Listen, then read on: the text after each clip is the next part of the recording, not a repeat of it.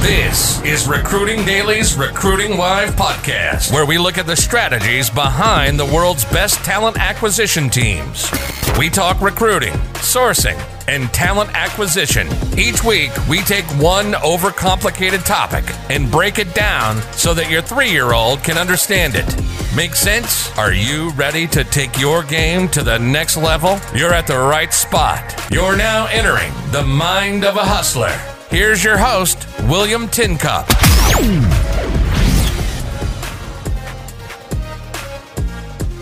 So you have 1,300. I have a couple. Not 1,300. We're not talking about SAT scores. No, mine was higher than that. 1,600. He's smart ass. I took the SAT on acid.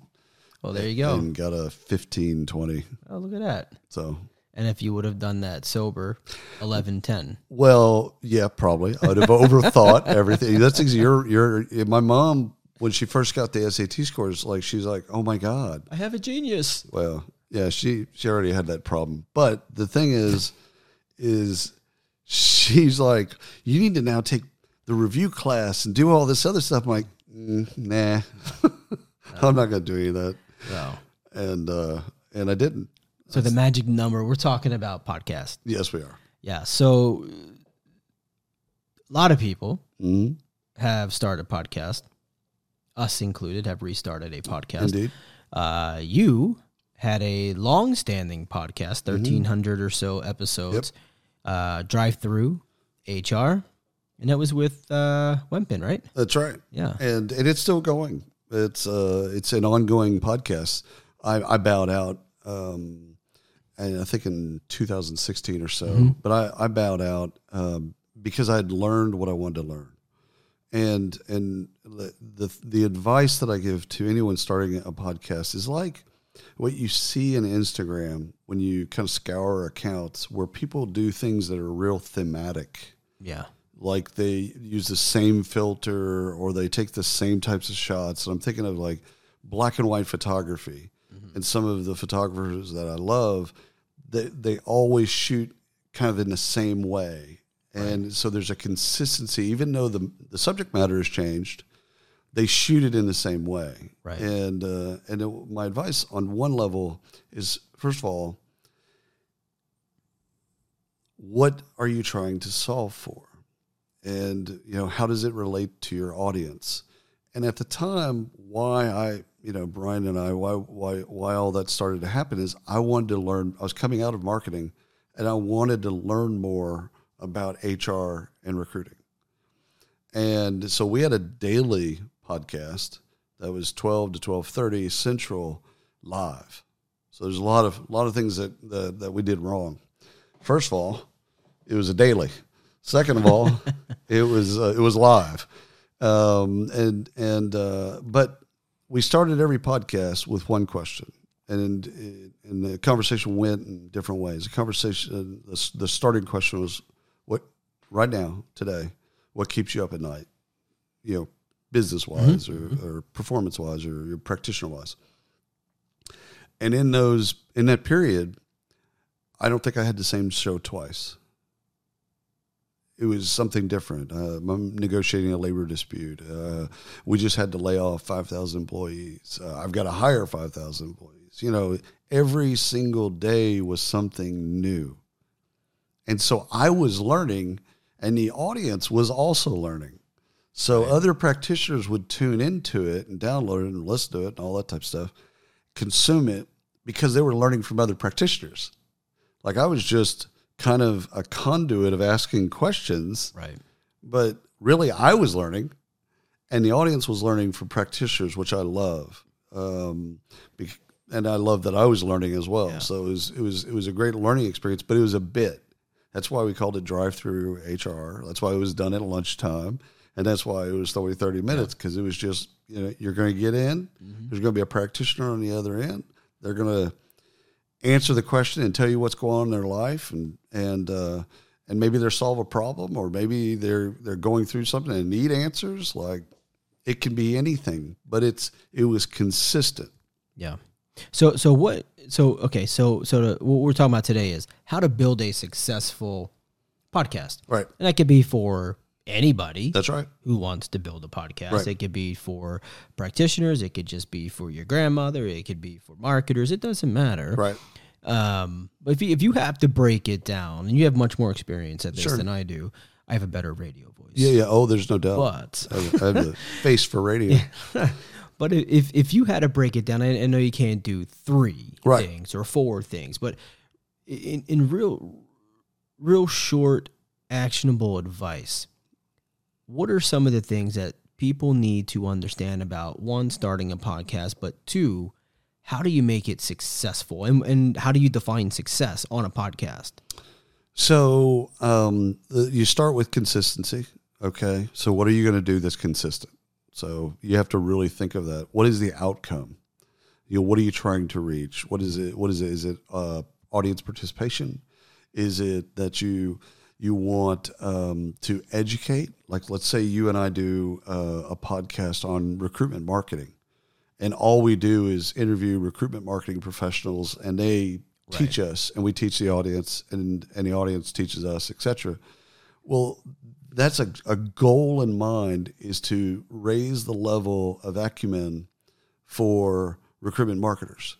Right. That's the goal. So you have to have a goal. There's nothing worse than kind of have an aimless, wanderingless. Yeah. Just conversation. Right. Doesn't work. No. I mean, it does for, Elon Musk, Bill Gates, or some of these other characters. But for normal people, it's voyeurism in a way, and it's audio voyeurism. You want to educate, entertain, inspire, whatever the bit is.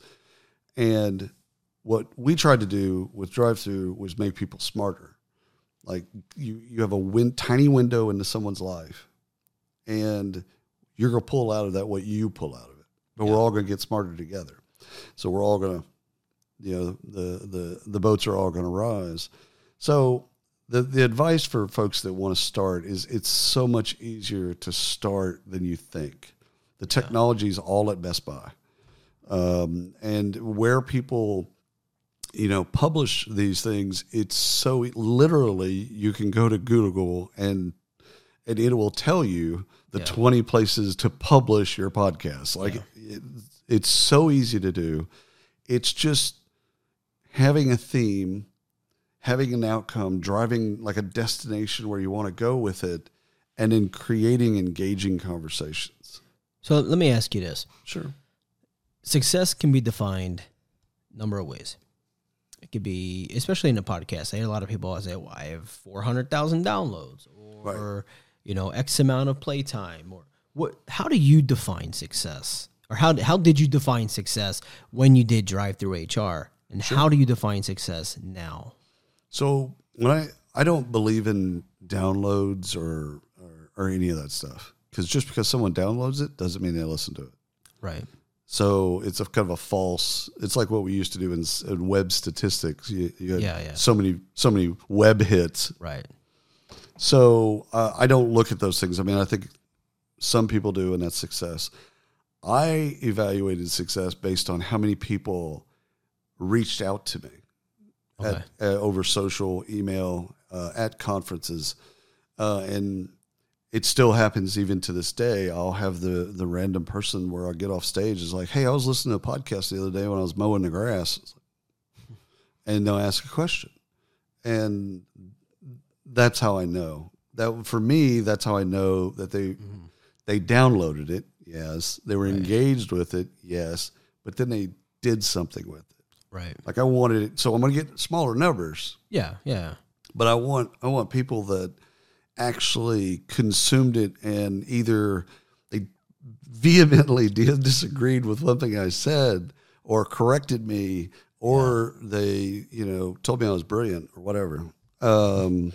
But mostly it's they engaged, and for me that was the most important. And I don't think I've changed. Like even though the technology have changed, and even though that I think podcasting is way more popular now than it was when I was doing it. For sure.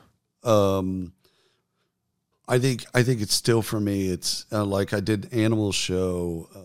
I don't know, last week, a week before, and I probably had 10 people after that emailed me or tweeted or something like that, and so I like that.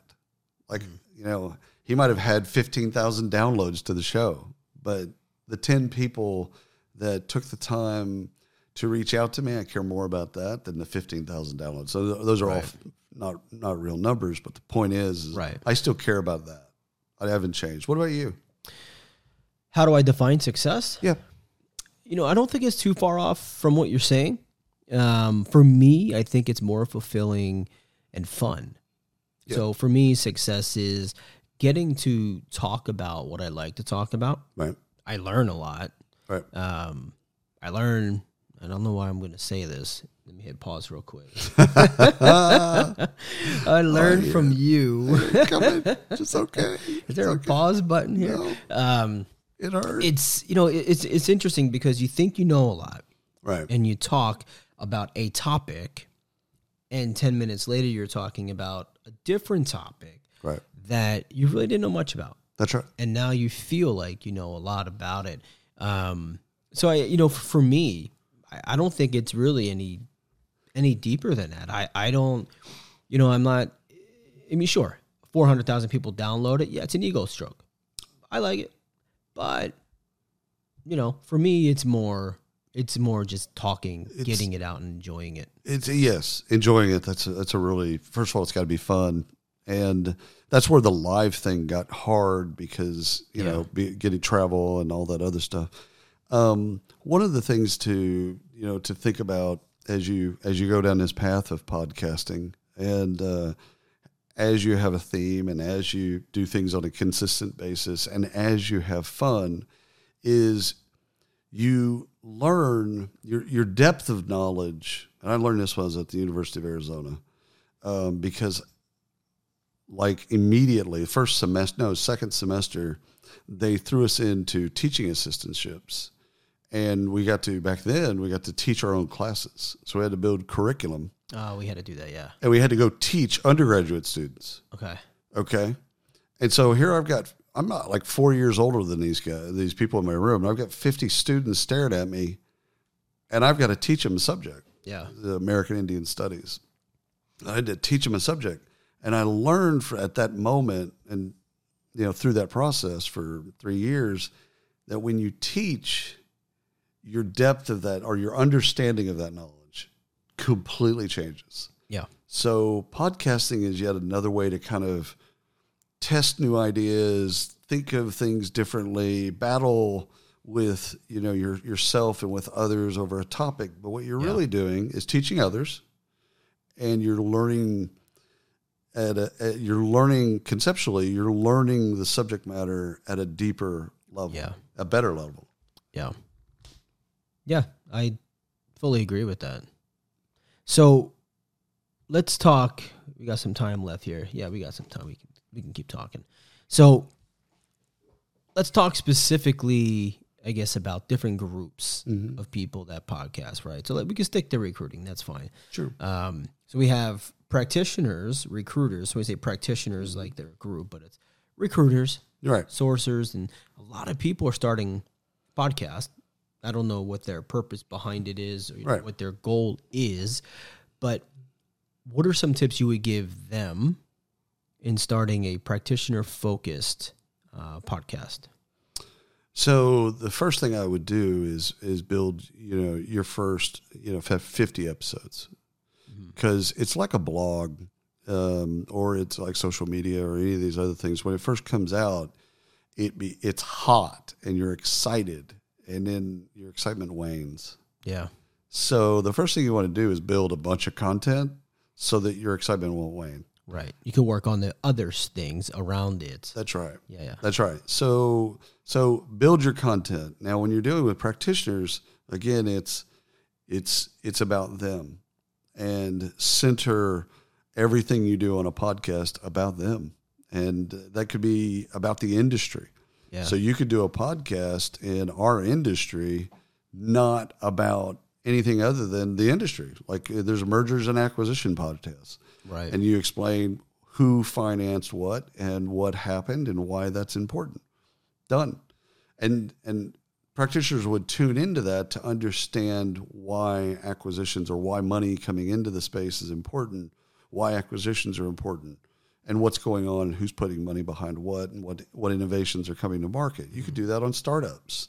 You could do that, I think Hung Lee does a wonderful job of this with Brain Food, where it started as a newsletter, and he'd scour the internet for a week and find 10 articles, not in the recruiting space, right, about recruiting, and he'd tie it back. And so it was curated content. It was really fantastic, and it was essentially making you smarter about everything talent acquisition related, but not in the traditional sources that you're looking.